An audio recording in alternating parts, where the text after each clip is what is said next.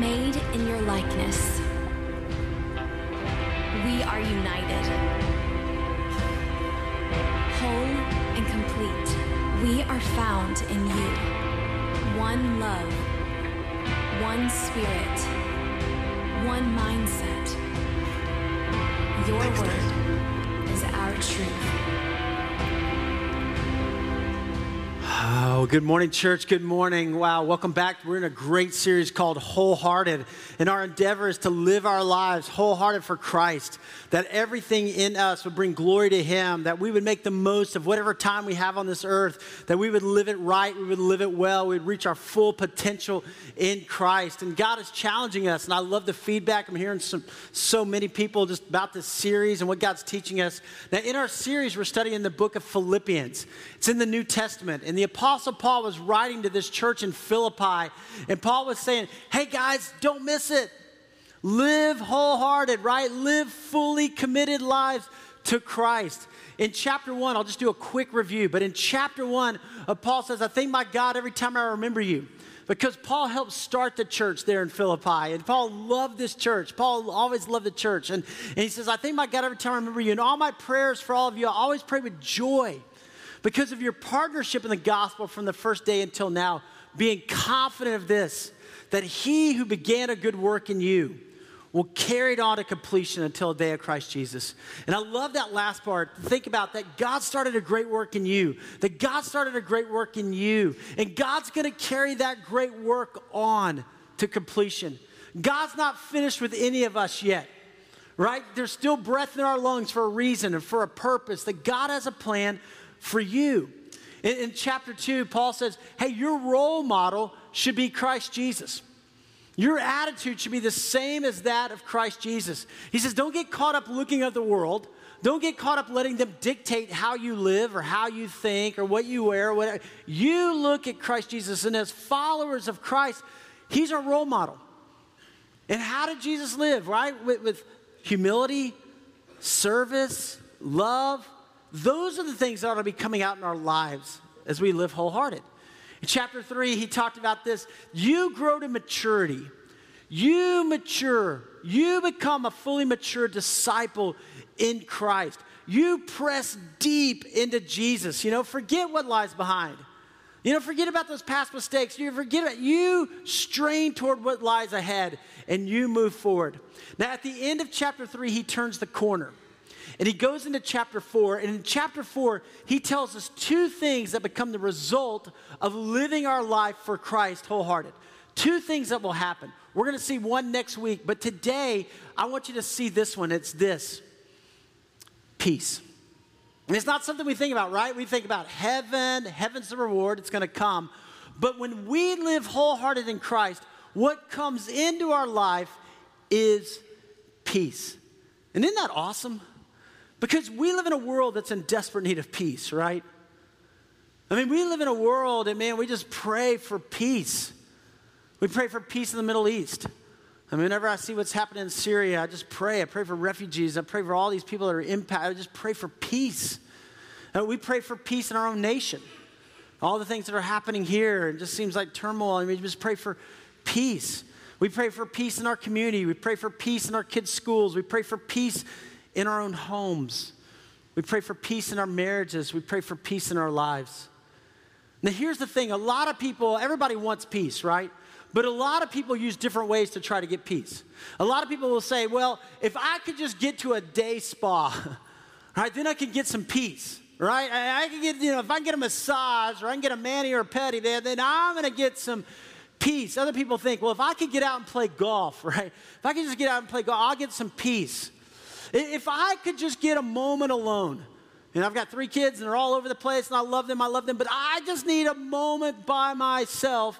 If I get a moment by myself, then I'm going to achieve peace. Or if I can go for a run, or I can go for a hike, or I can go for a walk. We have all these different ways that we think somehow we're going to get some peace. But the problem with all those ways, and we know this, don't we? It's a moment's peace, right? You get the spa, you get a moment's peace, and then it's right back into the chaos, and it's right back into everything else, and then you're thinking about the next one, right? If you're on the golf course, it's peace for about 6 holes, and then you hit a bad shot, all the peace is gone, right? We know this, but the Apostle Paul comes along and says, guys, listen, there is something incredible when you live your life wholehearted for Christ. When you find your worth and your value in Him, what comes in is a lasting peace. I love that. And that's what God wants us to experience today. If you have a Bible with you this morning, I invite you to open with me to the book of Philippians. Philippians, New Testament, right? It's right back there, Matthew, Mark, Luke, and John. The 4 Gospels all talk about Jesus. And then Acts, the early church, Romans, this great theology. And then you get into these letters that the Apostle Paul wrote to these different churches, like 1st and 2nd Corinthians, the church in Corinth, and Galatians, Ephesians, and Philippians, and Colossians. So all these letters are right back here toward the back of your Bible. Now, if you don't have a Bible with you, maybe you have a mobile device. You can access the scriptures on YouVersion. Also, we'll put the scripture on the screen so you can follow along. We're just going to do like 8 verses today. Okay, we're just verse 2 through verse 9, but I want to tell you this is some of the most incredible truth. This is one of my favorite chapters in all the Bible, Philippians chapter 4. So last week we left off at the end of verse 1 of chapter 4, and the Apostle Paul says, therefore, right, church, whom I love, you're my joy and my crown, you stand firm, you live wholehearted. And then he comes to this next kind of section. Maybe you have a heading there. He comes to this next section and look at verse 2. He says, I plead with you, Euodia, and I plead with you, Syntyche, to agree with each other in the Lord. Yes, and I will ask you, loyal yokefellow, help these women who have contended at my side in the cause of the gospel, along with Clement and the rest of my fellow workers whose names are in the book of life. So you're thinking, I thought we were talking about peace, and you got these women who are in a disagreement. Well, we live in a world, right, that there's always going to be disagreements. We live in a fallen world. We live in a broken world. There's going to be those things that happen. Now, to tell you that there's disagreements is not a shocker, right? We all know that. We live with disagreements. We live with that. We're all imperfect people, and we see this in our world, in our lives. And yet, these 2 women were coming to church, and something happened. We don't know what, but they got this disagreement thing going. Maybe it was they didn't like each other's names. You know, I don't know what it was. They were hard to pronounce. I don't know what it was, but they were coming in, and they were sitting on different sides of the auditorium, kind of had their arms crossed like this during worship, you know, and they weren't getting along. And the Apostle Paul is writing from prison. He's writing from prison in Rome, and he's writing this letter back, and he hears about this disagreement, and these women were like leaders in the church. They were doing great things. And so from prison, he writes back to them and says, hey, guys, what's going on? You know, why this disagreement here? What's happening? And Paul has something that these women needed, and it was this, perspective. Paul's going, don't let some little thing become a big thing. Don't let some little thing take your eyes off what really matters. So Paul says, kind of the point number 1 is this: focus on what matters. Focus on what matters. He's like, you guys, you remember, you used to contend at my side for the work of the gospel. You used to get along when it was all about the gospel, when there was a focus on what mattered. You were in it. But when you took your eyes off of that, all of a sudden these little things started to take root. It happens, doesn't it? It can happen at work. It can happen in a marriage. It can happen with kids. It can happen. These disagreements come in. We're imperfect people. But Paul says, you, church, there ought to be unity. You ought to get along. You ought to be one together. Do you know Jesus prayed for you? Did you know this? Jesus prayed for you. He prayed for us. In John chapter 17, if you go back and read it, Jesus knew the crucifixion was coming. Jesus knew what was coming ahead for him spiritually, physically, emotionally. He was going to pay the price for the sins of the world. He was going to take all of our sins upon himself. Praise be to God, to pay the price for us. And so Jesus prays in John chapter 17, and he prays for himself that he would bring glory to God. Then he prays for his disciples. He prays that they would stay strong, right? Because he knew what was about to happen and they were going to scatter. Then he prays this in John chapter 17. He says, I pray for all those who will believe from your testimony. So he's looking at the disciples. He says, I'm praying for everybody who will come after you. And I'm praying for them. So Jesus looks down through the corridors of time and he sees us here at Rolling Hills. He sees us in 2017. He sees us here in Franklin, Tennessee. And he says, I'm praying for you, church. And here's what he prayed. He didn't just pray that we would have great Bible studies. He knew that was going to be important. He didn't just pray that we would have great worship. He knew that would be important. Jesus prayed this. I pray that they will be one. I pray that they will be united. I pray that they'll focus on what matters.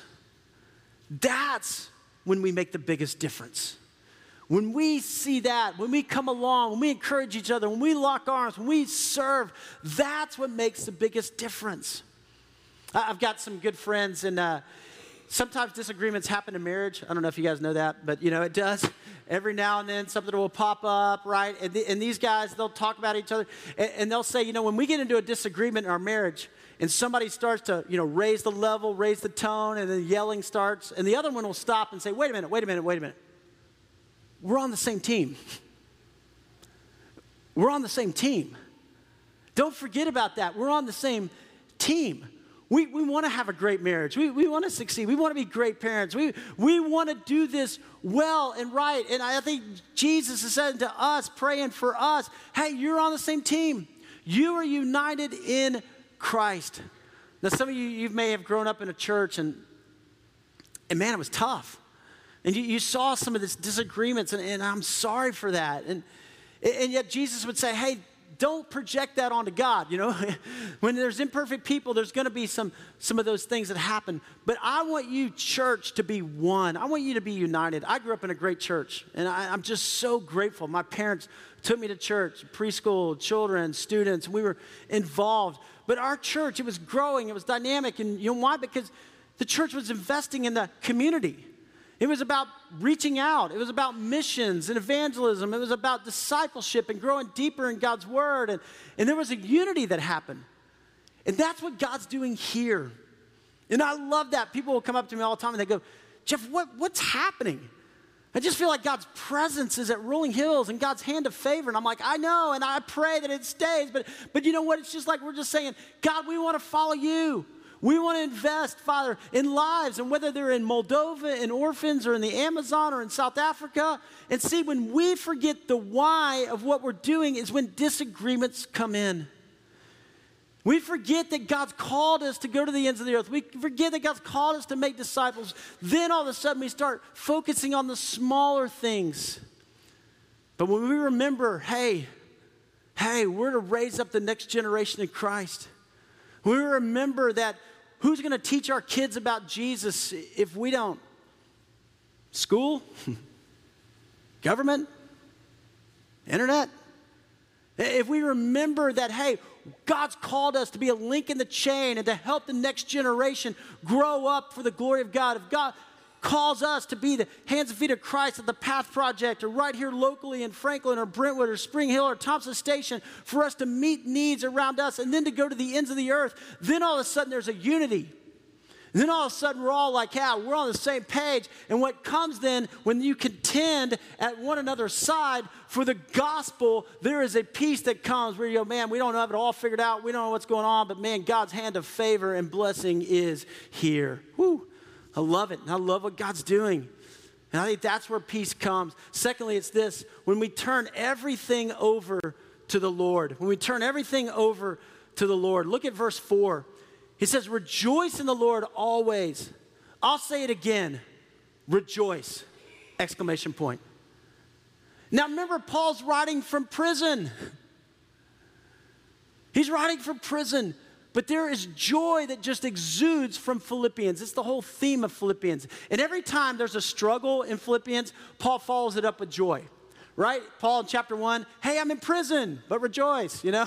In chapter 2, he's like, your pastor, Epaphroditus, he came and brought that gift that you sent to me, and he was here on a mission trip and meeting with the church in Rome, and then he almost died, but hey, he didn't die, and he's coming back to you. Rejoice, you know? These two women, they're not getting along, but hey, rejoice. I mean, it was like Paul has this different perspective of life. He says, rejoice in the Lord always. I'll say it again, rejoice. C.S. Lewis says, joy is the serious business of heaven. Isn't that awesome? Joy is the serious business of heaven. If you ever go to Europe, you can tell if the king is in the castle if the flag is raised, right? You ever go tour Europe and you can see the flag's raised and you know the king is in the castle. Well, the same thing should be true of us. As disciples, when the Lord is in our hearts, the flag over us should be joy. Look at what God's doing. God is with me. God is for me. Have you ever met somebody and you just go, I know they're a believer. I could tell. You know?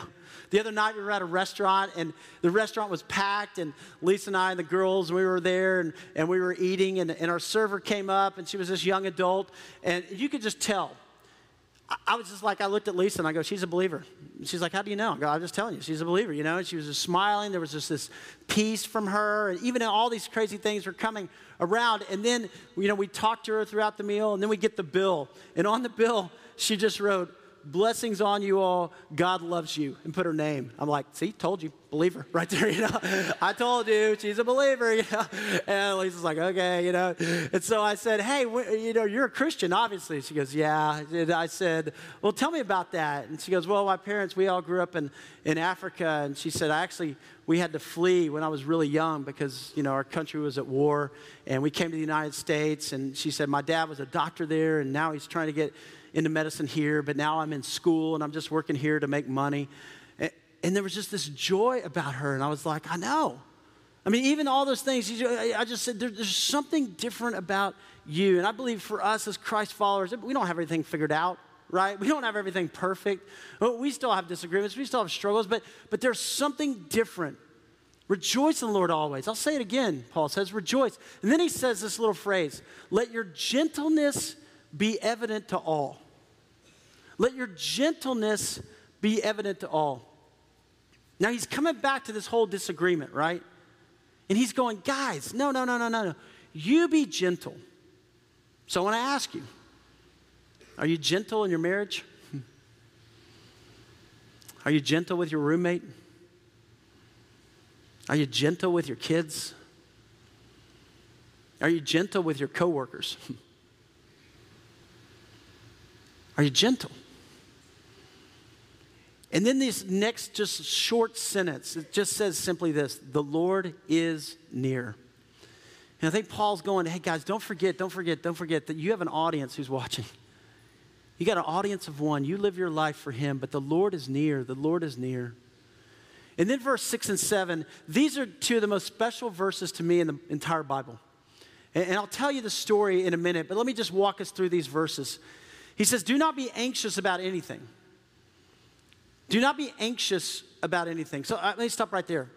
Are you anxious about something today? Now this word in the Greek, anxiety right here, it's not a medical term. It's a term that's used for self-centered, counterproductive worry. And in this self-centered, counterproductive worry, he says, do not be anxious about anything. So is there some area that you're anxious in? He says, but in everything, right? In everything, that means that anything big, anything small, sometimes we go, well, this is just a little deal. I don't want to bother God. You know, God's got a lot of things going on. No, God can handle it. Now, there's nothing too big that God's power can't handle. There's nothing too small that a father's care doesn't tend to. I love that about God. Do not be anxious about anything, but in everything, through prayer and petition. See, anxiety over here, this kind of anxiety that's talked about right here in the Bible, this kind of anxiety, this self-centered worry, it's over here. And the opposing force to that is prayer. Prayer is us over here on anxiety, worrying, and prayer is us over here just lifting it to the Lord and saying, God, I can't, but you can. God, I'm giving it to you. Do not be anxious about anything, but in everything through prayer and petition. And then these two little words right there, you see those? With thanksgiving. With thanksgiving. See, a lot of times we come before God and we're like, oh, God, help. I'm desperate. I don't know if you can handle this, but here's what's going on. And the Apostle Paul would say, hey, stop. Before you get into even presenting your request to God, before you even get there, go ahead and be thankful. Go ahead and take some time to look back and just go, God, I remember when I was desperate before and you came through. God, I remember when I was looking for a job. God, I remember when relationally things were a mess. God, I remember when things were really tough. And God, you came through. He says, with thanksgiving, don't forget about the things God's already done. With thanksgiving, present your request to God. And then I love this last part. And the peace of God. And the peace of God, which transcends all understanding. You know? It doesn't mean that the problems are all gone. It doesn't mean that challenges aren't gone. It just means this, that the peace of God, which transcends all understanding, like how in the world do you have peace in the middle of this? How in the world do you have peace when you got 3 kids that are all under the age of 4? How in the world do you have peace in the middle of job transition? How in the world do you have peace? I'm going to tell you, it transcends all understanding, okay? But it will guard your heart and your mind in Christ Jesus. And you think about being in England and going by those palaces and those guards just standing there, and I think about God's peace just right there in our mind, right there in our heart. See, these 2 verses are so special to me because 14 and a half years ago when God called Lisa and I and some other incredible people to plant Rolling Hills, and I got to tell you, I was scared to death. I really was. I had a great job. I loved it. I had, good salary and benefits, and God was saying, no, walk away and start this. And I'm like, God, this is crazy. My wife had more faith than I did. And she was like, this is what God's calling us to. And so the first night we had this Bible study. We had 15 people in an apartment clubhouse over here in Cool Springs. And the next day we went away, and some friends had given us a weekend at this place. They had this cabin. And we just went away, and I'm thinking, God, I'm crazy. I missed it. I'm not doing what you've called me to do. God, is this it? And we get there to that place, and that Saturday, I sat there. I went down to this river by myself, and I walked up and down by this river for about 2 hours, and I quoted these 2 verses over and over again. Do not be anxious about anything, but in everything, through prayer and petition, with thanksgiving, present your request to God, and the peace of God, which transcends all understanding, will guard your heart and your mind in Christ Jesus. And I must have said it 30, 40 times because I was desperate. I was like, God, are you sure? Is this what you're calling us to? And I can't explain it. I mean, it's a peace that passes understanding, right? I can't explain it. But I want to tell you, I walked into that cabin and that river, and I walked in with a lot of fear and a lot of worry and a lot of anxiety. But after that day, I walked out, and I was just like, God, you got this. And there was peace and there was confidence. I didn't have all the questions answered. I have no idea where we were going to meet. I had no idea who was going to do kids. I didn't have any questions answered. But I knew this. God was with me and God was for me. And I was like, I'm walking with you, Lord.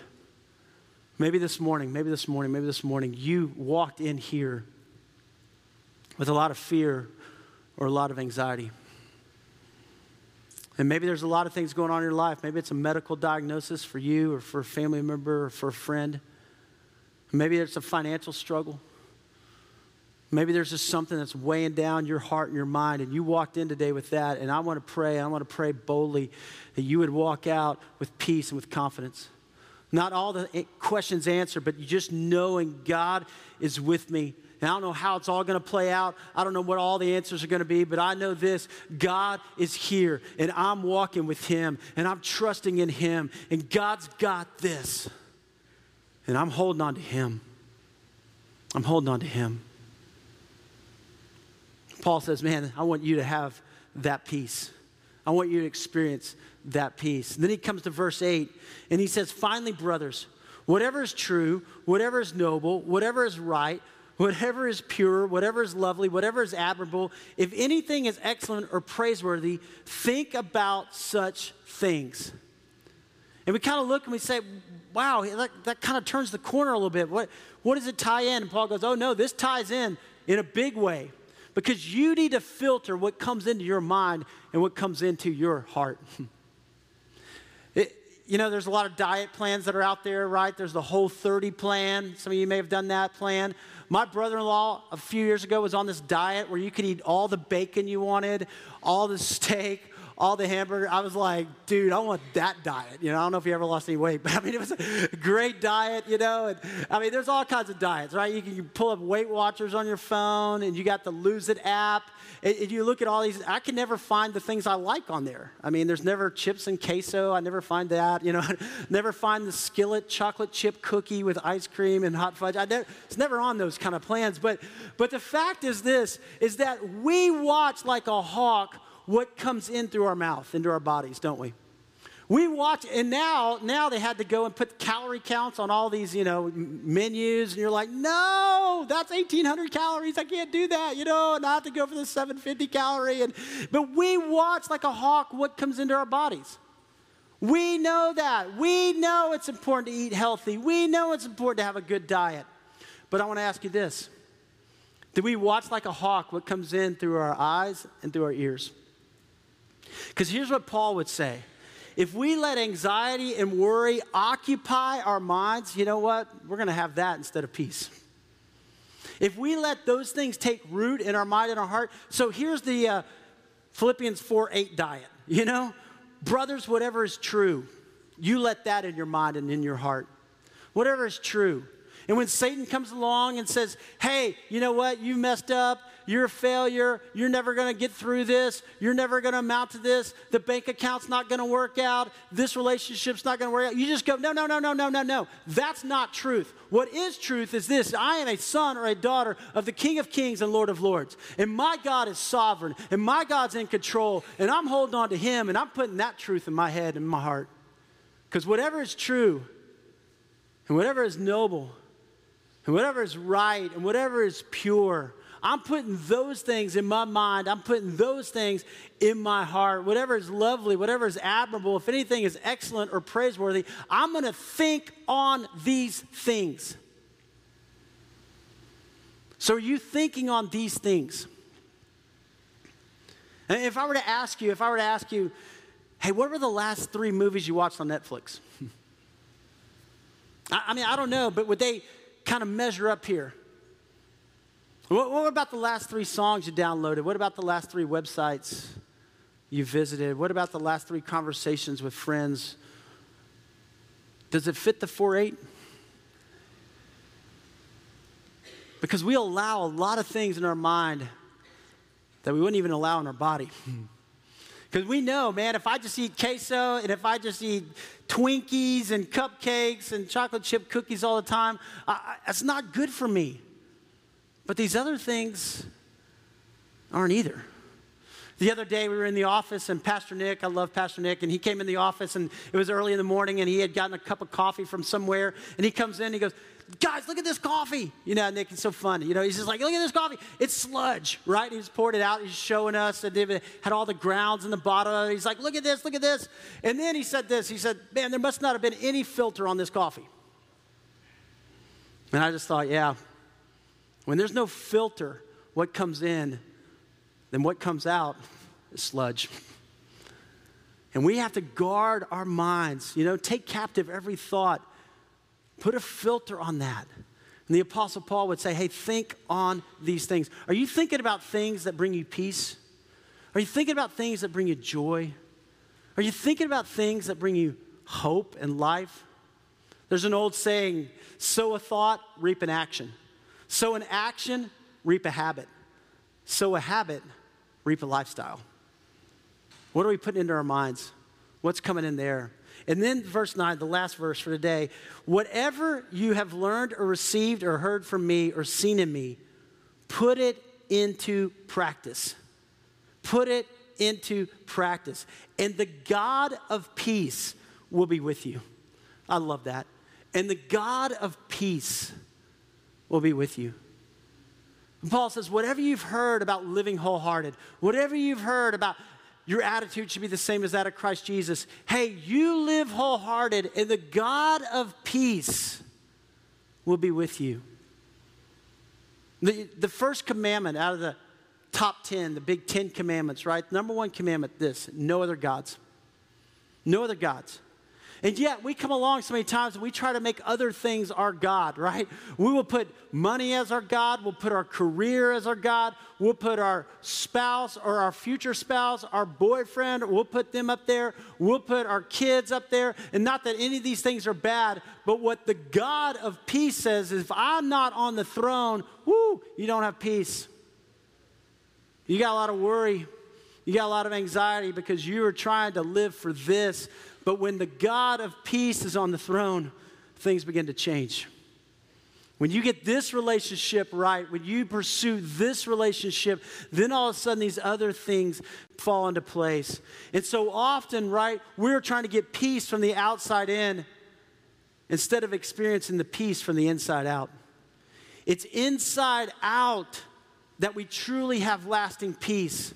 Because the outside in, there's always another massage, right? I always need another round of golf. I always need to go on another run. I always need another hike. I always need another time alone until we understand, no, I got to be centered in the Lord. I got to put this into practice in my life.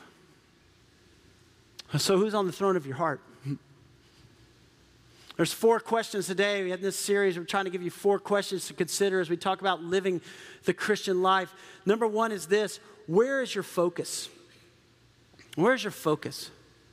Focus on the main things, right? Focus on your marriage. Focus on your kids. Focus on the gospel. Focus on the things that are big things, things that matter. Don't get caught up in the small things.